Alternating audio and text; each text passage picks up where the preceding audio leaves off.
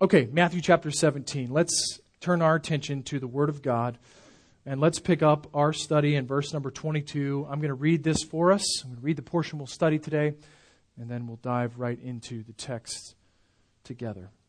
Verse 22 says, "As they were gathering in Galilee, Jesus said to them, 'The Son of Man is about to be delivered into the hands of men, and they will kill him, and he will be raised on the third day.' And they were greatly distressed. When they came to Capernaum, the collectors of the 2 drachma tax went up to Peter and said, 'Does your teacher not pay the tax?' He said, 'Yes.' And when he came into the house, Jesus spoke to him first, saying, 'What do you think, Simon? From whom do the kings of the earth take toll or tax? From their sons or from others?' And he said, 'From others.' Jesus said to him, 'Then the sons are free. However, not to give offense to them, go to the sea and cast a hook and take the first fish that comes up, and when you open its mouth, you will find a shekel. Take that and give it to them for me and for yourself.' At that time, the disciples came to Jesus, saying, 'Who is the greatest in the kingdom of heaven?' And calling to him a child, he put him in the midst of them and said, 'Truly I say to you, unless you turn and become like children, you will never enter the kingdom of heaven. Whoever humbles himself like this child is the greatest in the kingdom of heaven.'" Father, these are your words to us, granted to us through the powerful moving of the inspiration work of your Holy Spirit, written down by our brother in Christ, Matthew. And so we come to this word and expect and request that you would speak to us. May we be renewed and shaped and molded from this word so that we might look more like our Christ. May we see Him and hear Him in a way today that makes us like Him, so that you would receive glory from this time. We ask it in Jesus' name. Amen.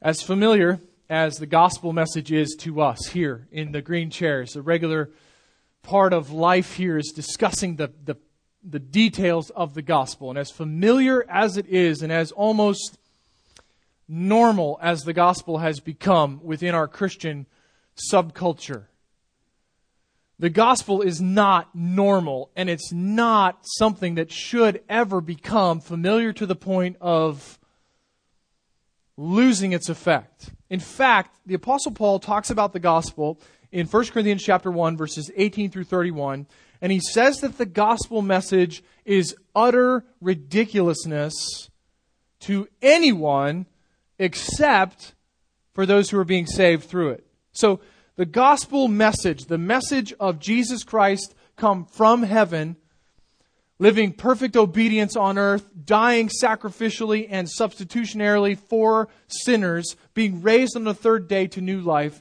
is absolute ridiculousness to every person who is not being brought to belief in it. The gospel is called folly or foolishness in Paul's writing to the Corinthian believers.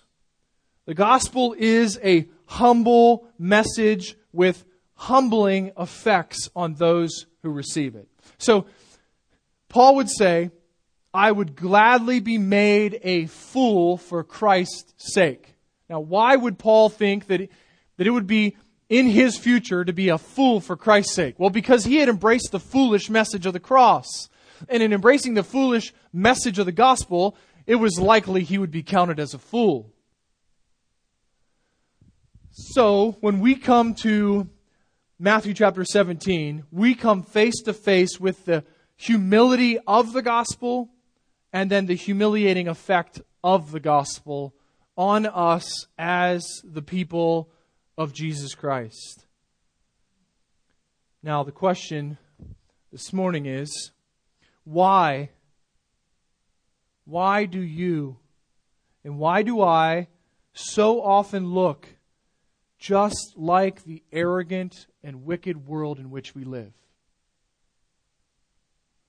Why is it that for most of us, if not all of us, the defining characteristic of our lives is not humility? And if we're going to get really uncomfortably personal about this, we actually live with pride and arrogance just like the world around us lives. In so many facets of our lives, there's no distinction. There's nothing that the world says, what is that? And we get the opportunity to say, that's just humility on display. What you saw in that person is what Christ does to someone that is His. Why is that? Why do we look so much like the world in which we live? If humility is captured in the very essence, it's in the very fabric of the gospel, shouldn't we as gospel people who have been gospel transformed, shouldn't we be the recipients of a humiliating work? Shouldn't we mirror humility? If our lives are totally new because of the gospel, and the gospel is all about humility, shouldn't we then be humble? Not trying to be humble, not false humility, not, okay, now I'm going to be humble, but humble, like from the inside. So why is this not happening? I propose this morning that one of the reasons that we do not often enough look hard at and listen hard to our Lord Jesus Christ. You remember that the overarching theme of this final section that Matthew records is that wisdom from heaven is relayed to us through watching the life of Jesus and hearing the instruction of Jesus. So I propose to you this morning that the kind of humility we're going to hear of and see this morning in the life and ministry of Jesus is not mirrored in us because we don't often look at it. We don't gaze at it because the Scriptures clearly tell us we will become what we look at. So when we're faced with cultural connectivity, when we look like our society, and that's called worldliness in our Bible, when we are worldly Christians, one of the reasons that has to come to bear on us is we are not looking at the right things. We are not consumed by the right information. We are not renewed with the truth. We are not looking hard at the King, and we are not listening carefully to the King. So in these verses, 17:22 down to 18, verse 4, acknowledging the grand umbrella that's over this section, that wisdom from heaven comes to us through watching and hearing Jesus, we find this grand idea, this one big idea for these three paragraphs, really, that we're going to study this morning. The humble King Jesus. Note this. If you're a note taker, this is what goes above everything else we'll do this morning. The humble King Jesus leads a humble kingdom people.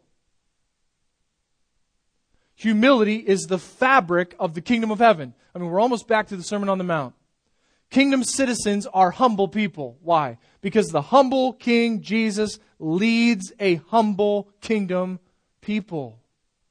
Humility is at the very core. It's in the fabric of kingdom citizenship. That's, I trust, what will unfold before us as we look at these paragraphs this morning from Matthew's record. We will see three helpful pictures they'll point us, three segments of this revelation that will point us toward the reality that we have a humble king who leads a humble people. First, we'll see humility personified. We'll see humility personified in the Passion prophecy in verses 22 and 23. So, humility personified. Then we'll see humility modeled. So we'll see humility embodied in verses 22 and 23, but we'll see it modeled then in life in verses 24 through 27. And finally, we'll see humility illustrated in verses 1 through 4 of chapter 18. So, humility personified in the Passion prophecy, humility modeled in the temple tax, and humility illustrated in the child champions. Okay? That's our outline for this morning. Those are the hooks we're going to hang these paragraphs on, and I trust that that'll be a benefit, not a detriment to your understanding of God's Word to you this morning. So let's begin then with humility personified. The humble king leads a humble kingdom people. It's part and parcel to the very fabric of the kingdom. Why? Well, it begins with who the king is. Notice what Jesus says to the disciples in verse number 22. Matthew records they were gathering in Galilee. They are pressing in on Jesus. Tracing back to verse 19, it's the disciples that he's talking about. They are gathering in Galilee, in the region of Galilee, and Jesus says to them, the Son of Man is about to be delivered into the hands of men, and they'll kill him, and he will be raised on the third day. And they were greatly distressed. So we don't want to waste any of these words. We don't want to be poor stewards of the words that are given to us. So let's take a moment to see what's happening in verses 22 and 23. Jesus gives here the third foretelling of his passion and the second foretelling of his resurrection. If you have a study Bible or some other tool, often this is identified as the second prophecy of the Passion. It's really not. It's the third prophecy of the Passion, the second prophecy about the resurrection. We've already seen the first two prophecies of Jesus dealing with his suffering back in chapter 16 in verse number 21. From that time, Jesus began to show his disciples that he must go to Jerusalem and suffer many things from the elders and chief priests and scribes, and be killed, and on the third day be raised. Chapter 17 and verse 12, explaining Elijah and John the Baptist to the disciples, Jesus said, "But I tell you that Elijah has already come, and they did not recognize him, but did to him whatever they pleased. So also the Son of Man will certainly suffer at their hands." That's the second Passion prophecy. And now we come to the third in verse number 22. The Son of Man is about to be delivered into the hands of men, and they will kill him. So second, adding 16:21 to this one, it's the second prophecy of his resurrection. And in chapter 20, we'll come to the final prophetic statement about the future for the Messiah. Now notice that Jesus calls himself the Son of Man, identifying with his humanity, identifying with those around him, and identifying with those who would kill him. The Son of Man will be delivered. I was caught by the passivity of the verbs, the passive nature of these verbs. Jesus now, unlike in the other Passion prophecies where he talks about suffering and he talks about dying, here he says the Son of Man will be delivered. It's the first time we find Jesus talking about his betrayal. He will actually be given to the hands of men. The category is broad. It's dealing with his enemies, those who oppose his kingdom work. The Son of Man will be betrayed and handed over to his enemies, and his enemies will kill him. Now see, that's just way too familiar, because that didn't capture our attention. In fact, we read this and we often think to ourselves, well, of course. I mean, I know this. Consider freshly the implication of those words in this setting. I mean, it has only been hours, potentially days, since the three disciples had been on the mountain with Jesus, and the cloud had come, and they had heard from the cloud, "This is my loved one. This is my Son, in whom I am well pleased. Listen to him." The glorious Son of heaven, the eternally existent second person of the Trinity, just said that he would be delivered to men and that they would kill him. This is humility personified. This is the very fabric of the King.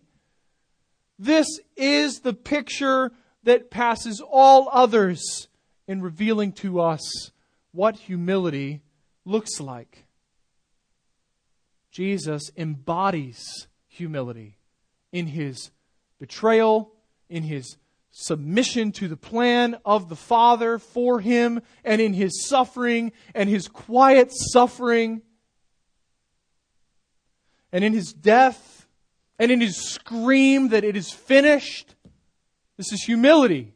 This is the eternal God of heaven taking on human flesh for the sole purpose of suffering and dying in the place of sinners. We do not often look like humble kingdom citizens because we do not often look at our humble King. And here we see Him foretelling His humiliation. Now, Jesus does not end with His humiliation.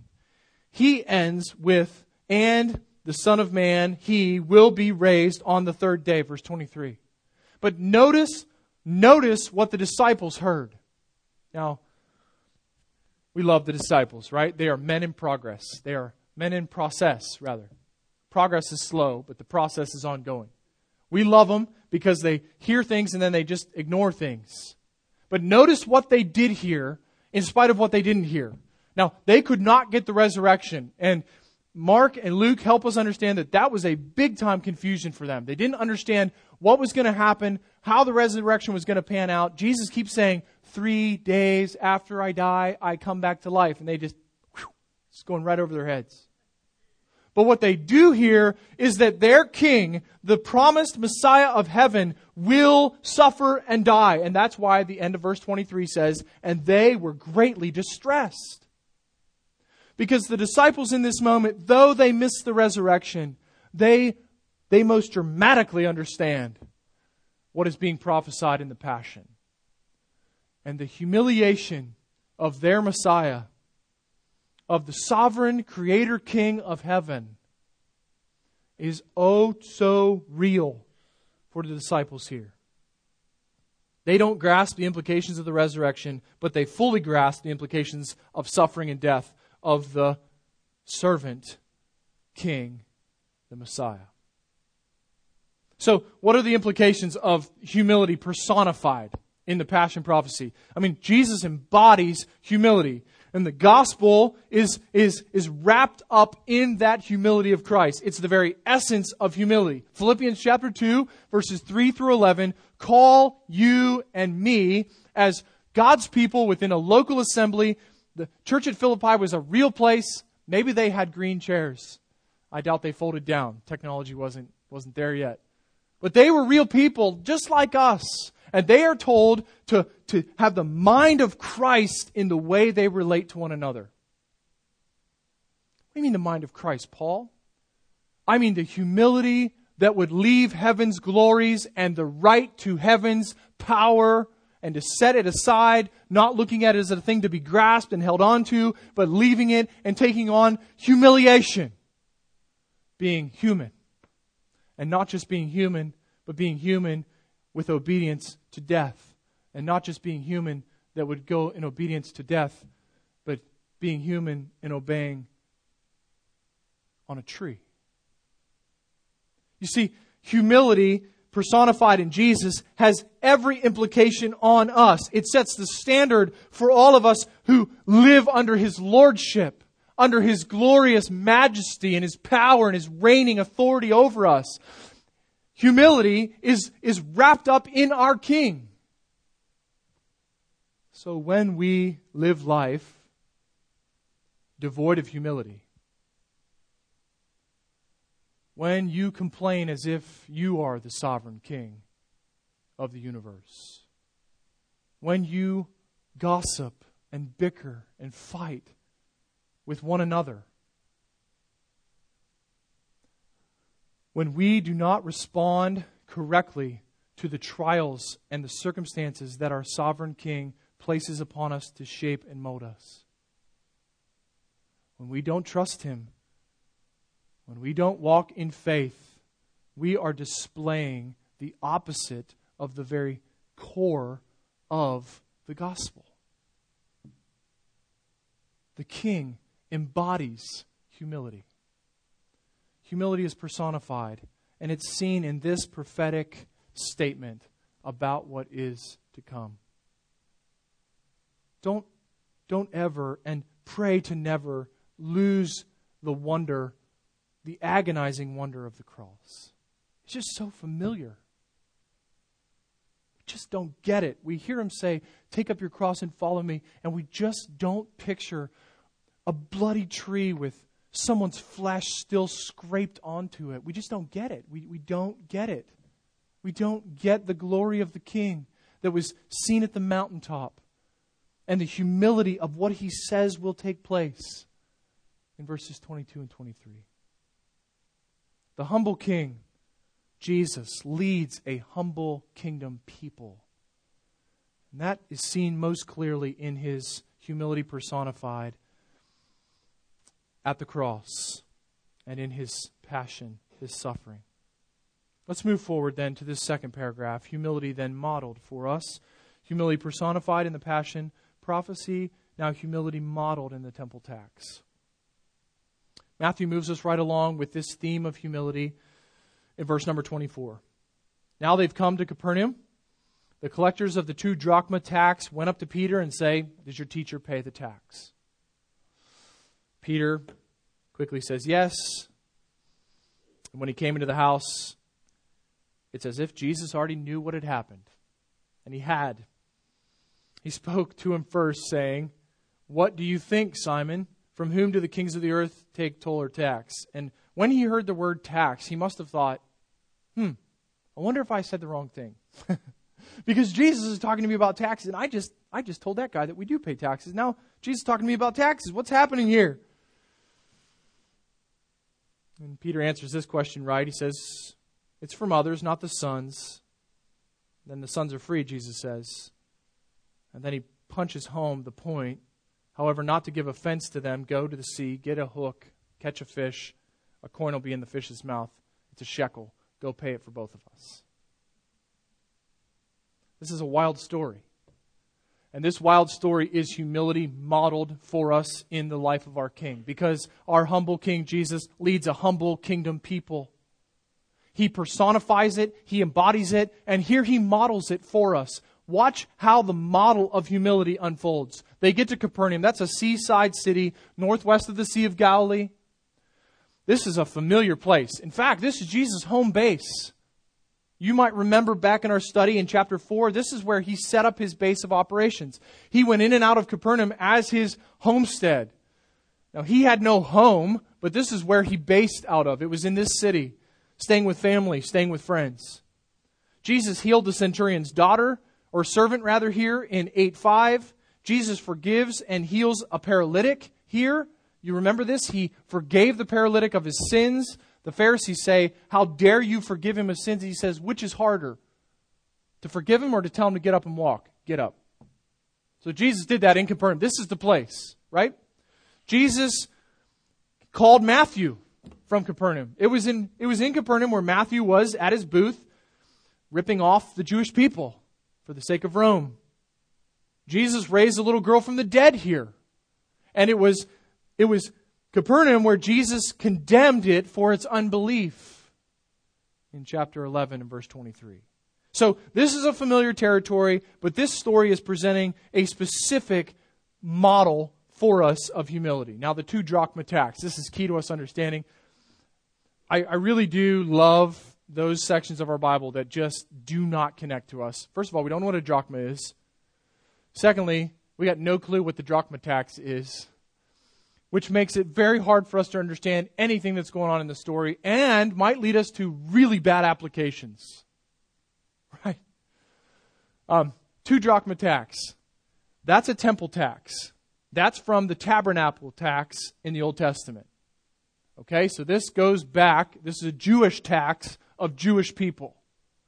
So these Jewish tax collectors come, and with Exodus chapter 30, verses 13 and 14, 2 Chronicles 24:9, they asked for the 2 drachma tax. At the census, every male that was 20 and older had to pay a 2 drachma tax to take care of the tabernacle or the temple. It was a facilities fee.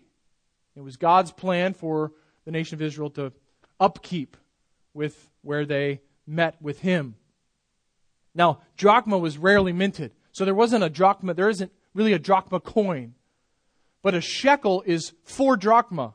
So what happens in this story is very common. 2 people would use 1 shekel which would give them each 2 drachma to pay their temple tax. So 2 guys would say, it's like going to lunch. We're going to go Dutch on this, and I'll pick it up. You can get me back the next time.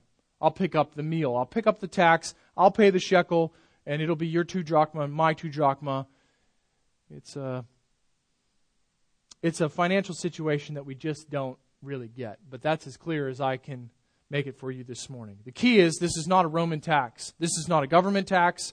This is an Old Testament tax placed upon the people of Israel, and the Romans stayed out of the way and let it happen.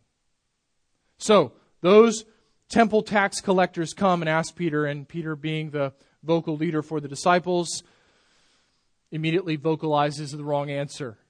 Again, precious Peter, love him, and love it that we have 1st and 2nd Peter to know how much he learned from his time with Jesus. But he says, yeah, of course he does. Of course Jesus pays the temple tax.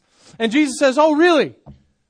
So, the kings of the earth, who exactly do they go squeeze for money to upkeep the castle? Who gets that tax? Is that the sons, like the princes? Listen, Sonny, don't be getting too big for your britches. I need your tax because we're going to put in a new bathroom. And here in the castle, our 18th bathroom without indoor plumbing, so I don't know what that would mean. But anyway, who gets taxed? No, it's the people. And the sons are the guys whose dad owned the joint. Right? You guys have all had friends, or know someone who has a friend, that's big and broad, who had a dad who owned something so that they didn't have to pay for it. I mean, that's like something of a dream scenario. I can remember thinking, man, I wish I had a way that I could get all of my basketball shoes for free. Like, how do you do that? If you had a dad that owned the shoe store, maybe you would get the shoes for free because you're the son. Jesus uses that familiar picture. Peter gets the picture. He says, of course the others do, not the sons. And Jesus says, got it. That's the picture. Why? Because the temple is the house of God for the nation of Israel. And I'm the son of God. I don't pay taxes to keep the house nice. I'm the son of the king. Do you see that picture, the logic that he's using with Peter? But here comes the humility modeled. Here is the Son of the living God, the one who has just in verse 5 been declared the pleasing Son of God in the hearing of Peter, who now hears this from Jesus. Not to give offense to them. Go get a hook and throw it into the Sea of Galilee and take a fish, and in the fish there'll be a shekel, and you pay for me and for you. Now, what are the implications of this? Jesus says, I have every right as a son of the living God to not pay a temple tax. I fill up the Old Testament. I am not under it. I am Lord over it.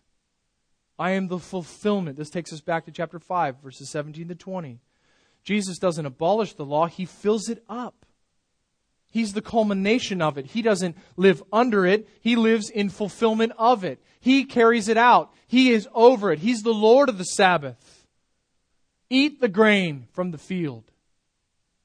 And yet, in this moment, he models for Peter what humility looks like. It looks like submission, though there are rights. It is submission for the benefit of others. And he models it for the sake of, no doubt, unbelieving Jewish tax collectors who had come for money. And yet to remove Jesus and his band of disciples from being an offense and being a needless cause of stumbling, he provides this miraculous payment for the tax. Now the miracle just gets lost on us. I was reading this and I was baffled again that I just kind of read this real familiar like, oh yeah, go down to the sea and throw a hook. He doesn't even say bait the hook. I mean, I fish a lot. Just throw a hook, and not only do you catch something, like guaranteed, but the first one you catch, which maybe there were more, but the first one you catch is going to have money in it. Now, this is so far beyond belief that we have to wonder why did Jesus choose this method? I mean, why didn't he reach up behind Peter's ear and pull out the shekel and say, there you go pay him. Why did Jesus do any miracle that he did? He did all of the miracles that he did to put on display the power of heaven that was embodied in him as the Son of God and as the Messiah, who was the promised one. And so Jesus uses an old profession of Peter, an old way of living for Peter, and yet Peter would have laughed at this had he not already acknowledged, when I receive an order from this one, I'm receiving an order from heaven. So, hey, Peter, you fisherman, you expert commercial fisherman, here's what I want you to do. Go get a hook, go out to the water, put it in the water, and a fish is going to bite it. And when you pull it in, it's going to have the shekel inside. You see, this is meaningful to Peter. This is right in the midst of the humility of deferring to a tax that he doesn't have to pay, and which Peter and all who would follow after Christ and would be the New Testament and the New Covenant people of God are no longer under. Jesus defers, he pays the tax in humility, being a model of humility. And in that moment, he exposes Peter again to his power. It's as if Jesus just paints the picture again and again and again. I'm from heaven, I created you, I sustain you, and I'm here in humility for you. Now go pay the tax.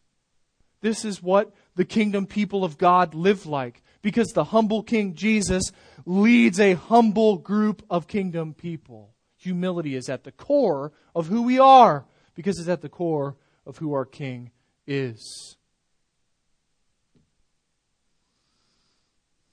The one who was declared in Peter's hearing the Son of Heaven now stoops to pay a tax for his Father's house.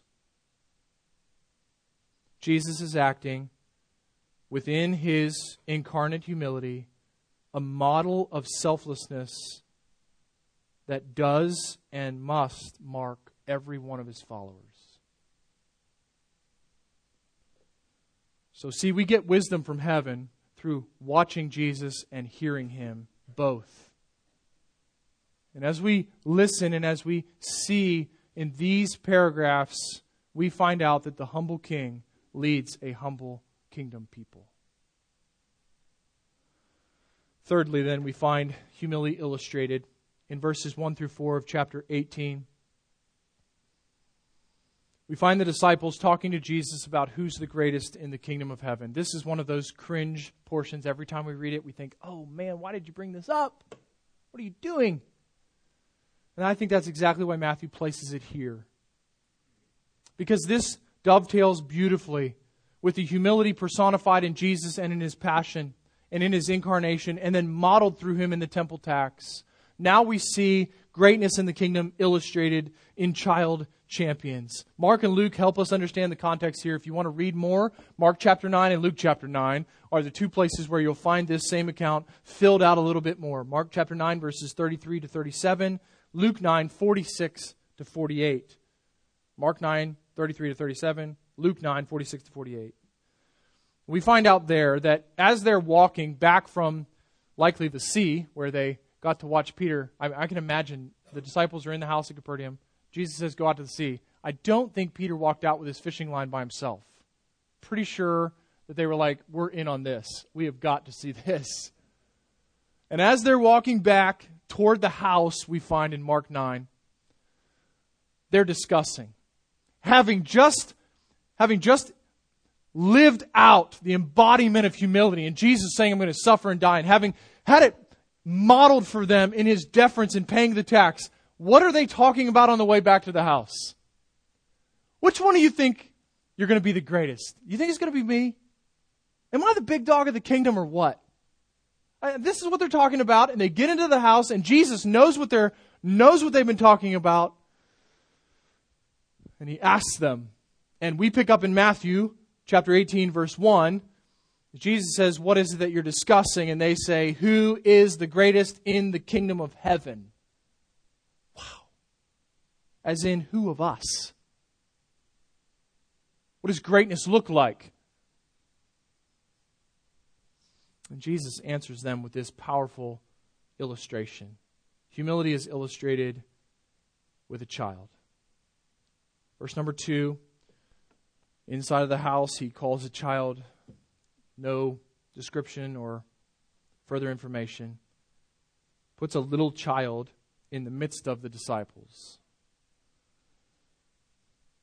probably holding the child, looking at the disciples, and he says, "Truly I say to you, unless you turn and become like children, you'll never enter the kingdom of heaven.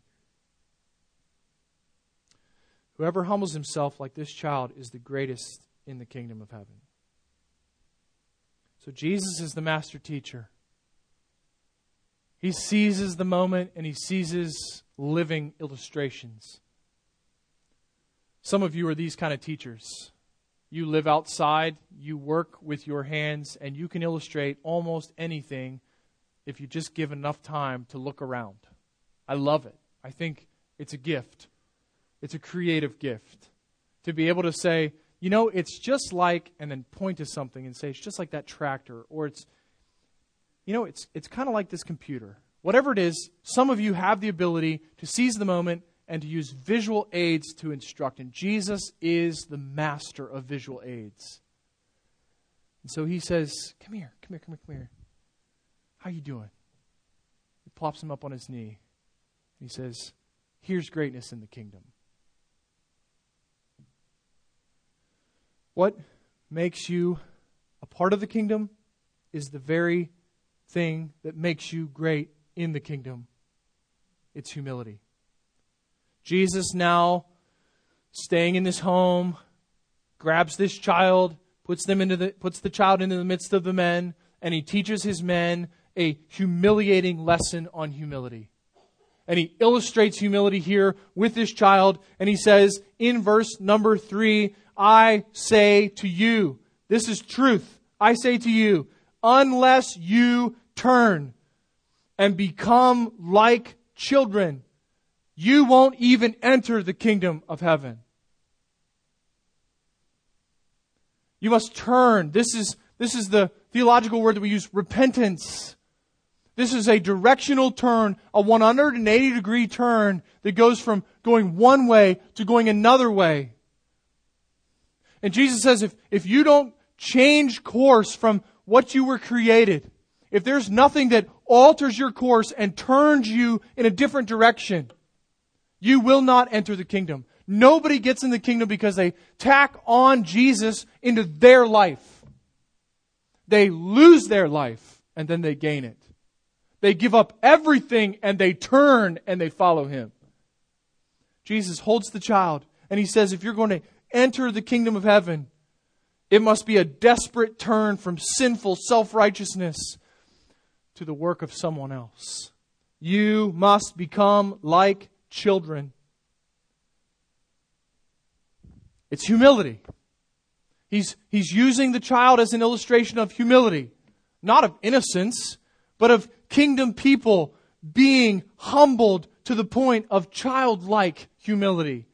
If you have an ESV study Bible, which I highly commend as a resource to you, it has this note: the humility of a child consists of childlike trust, vulnerability, and the inability to advance his or her own cause apart from the help, direction, and resources of a parent. Do you hear that? Let me read that again. The humility of a child consists of childlike trust, vulnerability, and the inability to advance his or her own cause apart from the help, direction, and resources of a parent.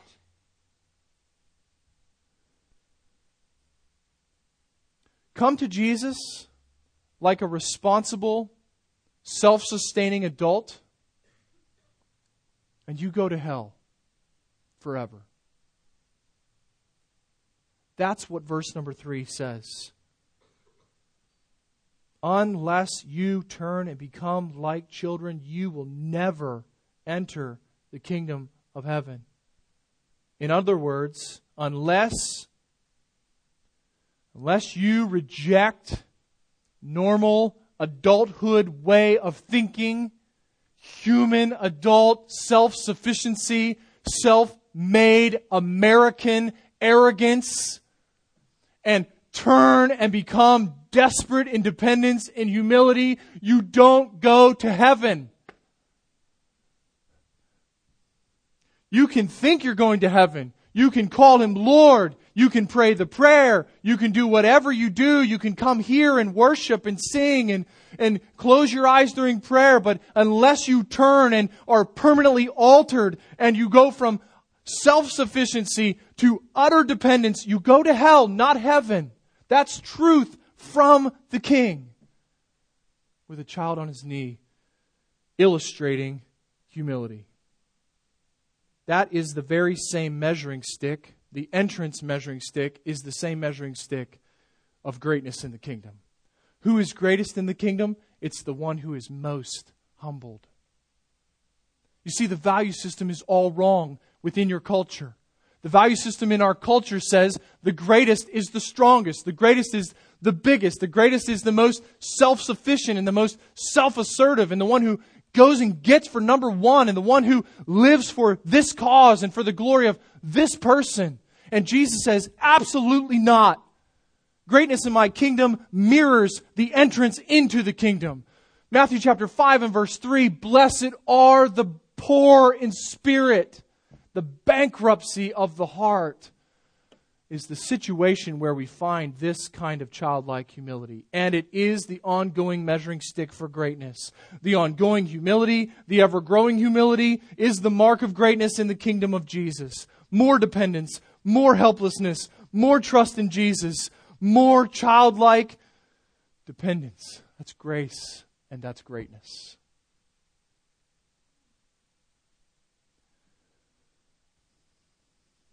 This flies in the face of everything else we're being told.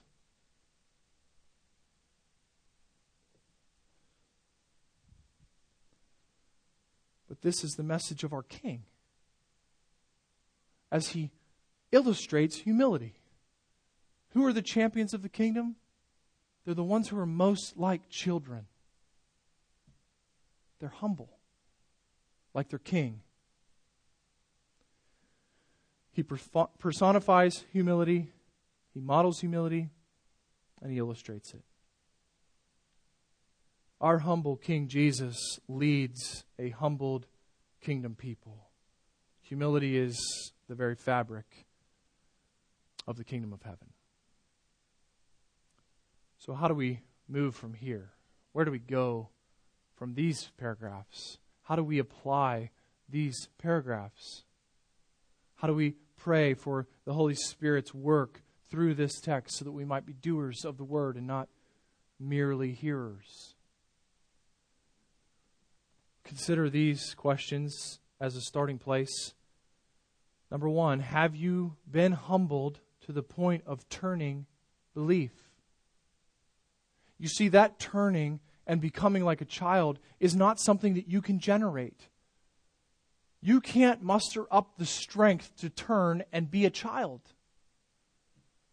John chapter 3 tells us that in order to enter the kingdom of heaven, you must be born again. God must birth you spiritually. And all who He births spiritually can be identified by their turning and their childlike belief. If this is not identifiable in your life, you must ask, have I been born again? Nicodemus was asking the right question. You might have all of the Christian credentials you need.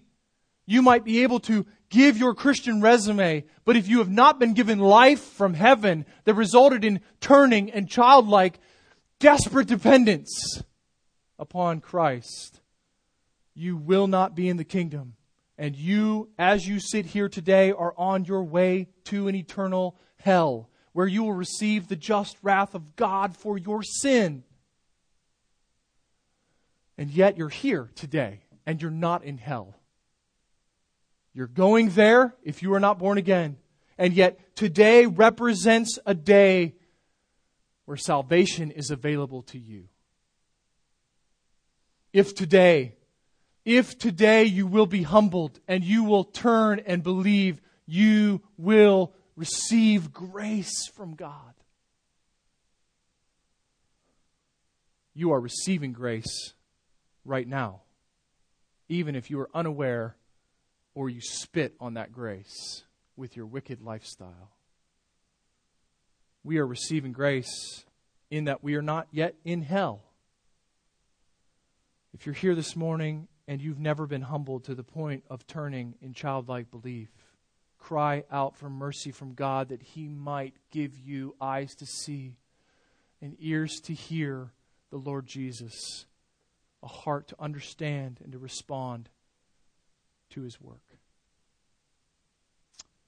Second question, do you fight for humility as a lifestyle in the kingdom? Or maybe a better question is, how do you fight? How do we fight? How do you or how do we go after living humility within the kingdom? Do we fight for humility, or do we just simply offer up, as Romans 6 says, here's Adam Bailey, unrighteousness, arrogance, pride, self-assertiveness, self-promotion. Here's Adam Bailey. Take him and run with him. We don't live under the domain of the old master. So we either fight or we surrender. And we have every capability to fight and have victory in the battle for humility. Let me give you a few aspects of life that may need humbling grace as God's people. What kind of humility is seen in your home? How much do you look like your king as a husband? I mean, how much of Jesus could the people in your home know from seeing you on display? How about as a wife? Wives, is humility active in your life, in your home? Is that the trait that is seen as the very core of who you are? Desperate dependence upon Christ, a deference for the sake of others, a selflessness from the inside that results in selfless service on the outside? How about his dad? Mom, remember, Jesus is all about His kingdom, and He's all about your heart. Don't get caught checking your activities. Be faithful to check your heart. How about as a child under the leadership of mom and dad? That's your home. What about your workplace? For many of you, that's your home. But for some of you, you have a boss. How is humility seen in your relationship to your boss? For some of you, you are the boss.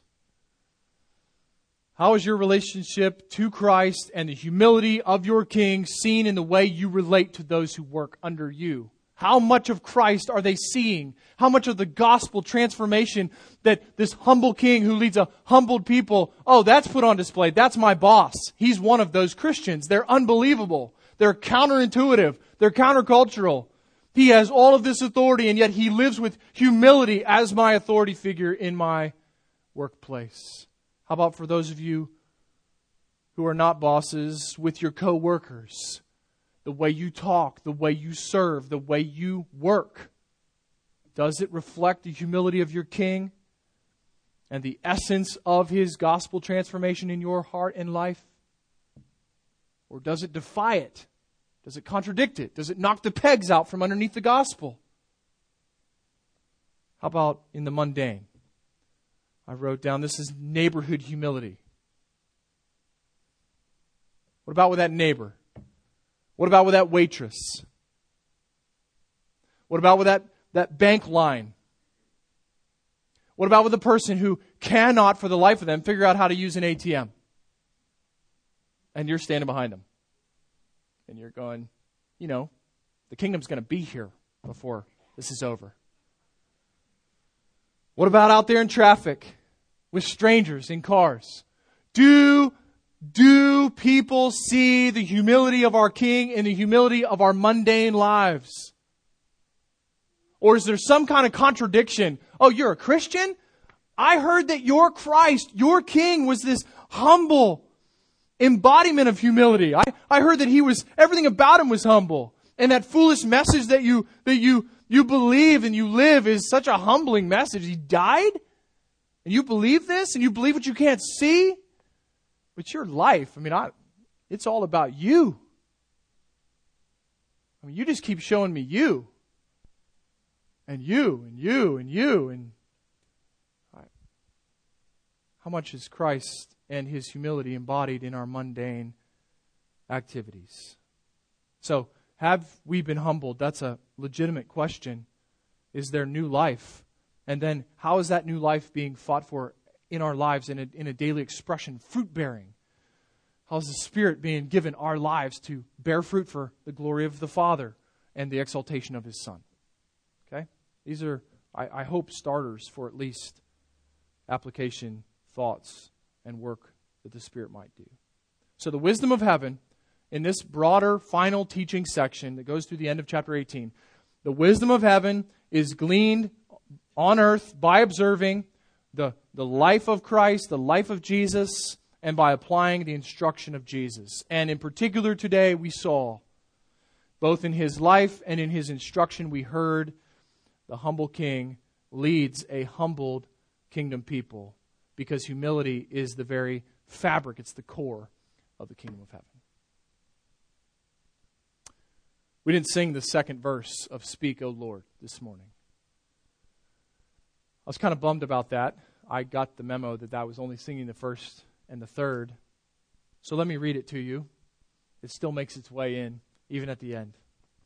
Teach us, Lord, full obedience, holy reverence, true humility. Test our thoughts and our attitudes in the radiance of your purity. Cause our faith to rise, cause our eyes to see your majestic love and your authority. Words of power that can never fail, let their truth prevail over unbelief. What does the kingdom people look like? They're people of faith. They look at what they can't see. And they're people of humility, following the embodiment and the modeling and the illustration of their humble King. Father, thank you for this text. Thank you for this study. Oh, we need help in pursuing humility.